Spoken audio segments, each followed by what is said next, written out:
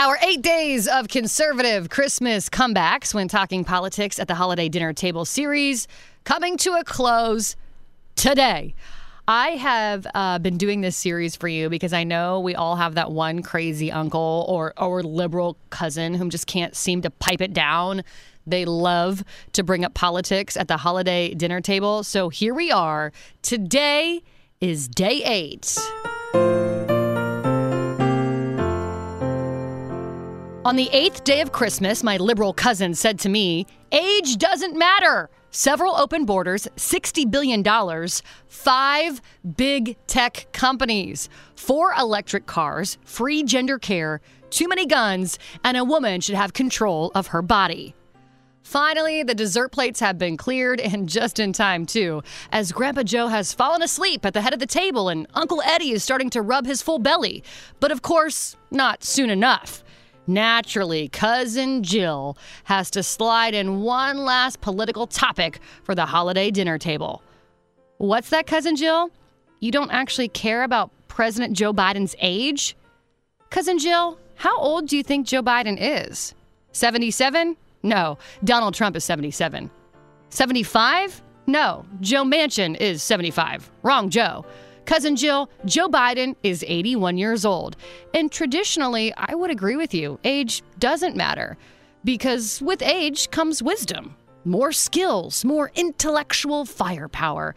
But Cousin Jill, you're forgetting with old age also comes a whole new set of challenges. What challenges, you ask? Well, gee, where to start specifically when it comes to Joe Biden?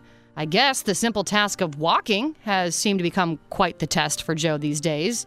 Finding beach chairs, remembering names, spelling the number 8. None of those things matter to you? Well, they do to Vladimir Putin and Kim Jong-un. They're probably huddled in the back of a dark bar somewhere, sipping cognac and smoking cigars, laughing their butts off at Joe Biden right now and his inability to remember his wife's name. Is that really the person you want in charge of our nuclear codes? Wait, what, he is? You don't care how old he is because you think he's the best guy for the job? Cousin Jill, look around. Things are rapidly changing day by day. Did you know Joe Biden has been in the Senate for a full decade, or was in the Senate for a full decade, before office computers arrived on the scene?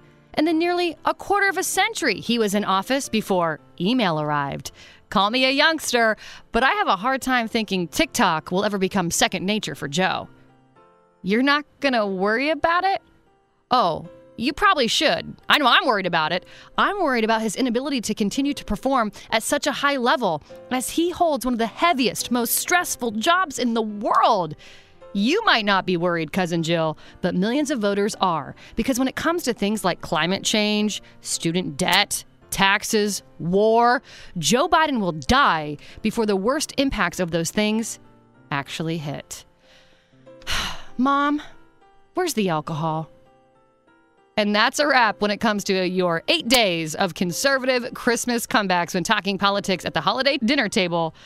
Merry Christmas, everyone. Podcasts by Federated Media.